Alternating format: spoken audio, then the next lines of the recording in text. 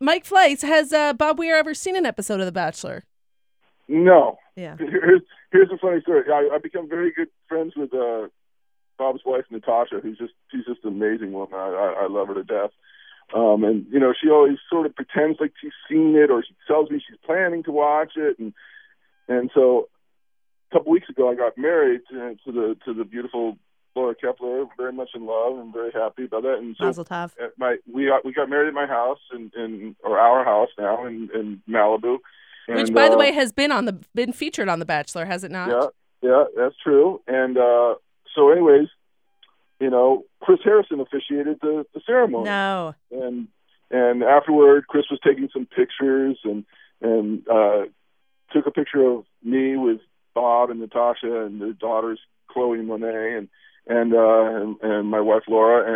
And afterward, when we were back at the reception, Natasha said, "Hey, will you text me that picture? Will you send me that picture that the minister took?" I'm like, "The minister? That's Chris Harrison." So clearly her cover was blown. She had no idea who That's Chris Harrison amazing. was. So if you don't know who Chris Harrison is, it's pretty safe to say you've never seen an episode of The Bachelor. That's incredible. Has Chris Harrison ever listened to a Grateful Dead song, though? Oh yeah, because I spend time on the road with Chris, and so I make him listen to some stuff. He can't really handle the live recordings because it's too jammy. But you put on something like Working Man's Dead or something like that, he can get through it. Yeah. Well, Mike, have you already wrapped the Bachelorette season? Because it premieres May 19th. Got to plug that. May 19th at 9:30 on ABC. How is that season going with Andi? So we're not quite done. I would say we're in the home stretch. So when I leave here, I got to go to the finale of the Bachelorette.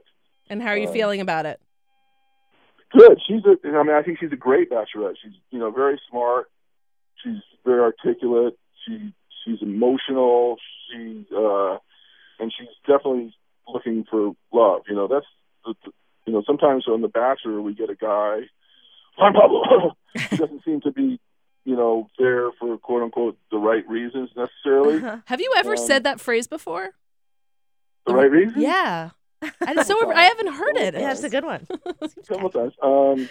But on The Bachelorette, the girls seem to be more inclined to really try to fall in love, and I think Andi is definitely one of them. I mean, she came to the show with her heart wide open, and I think she's going to have a very happy ending. That's my hunch. Wow. All right.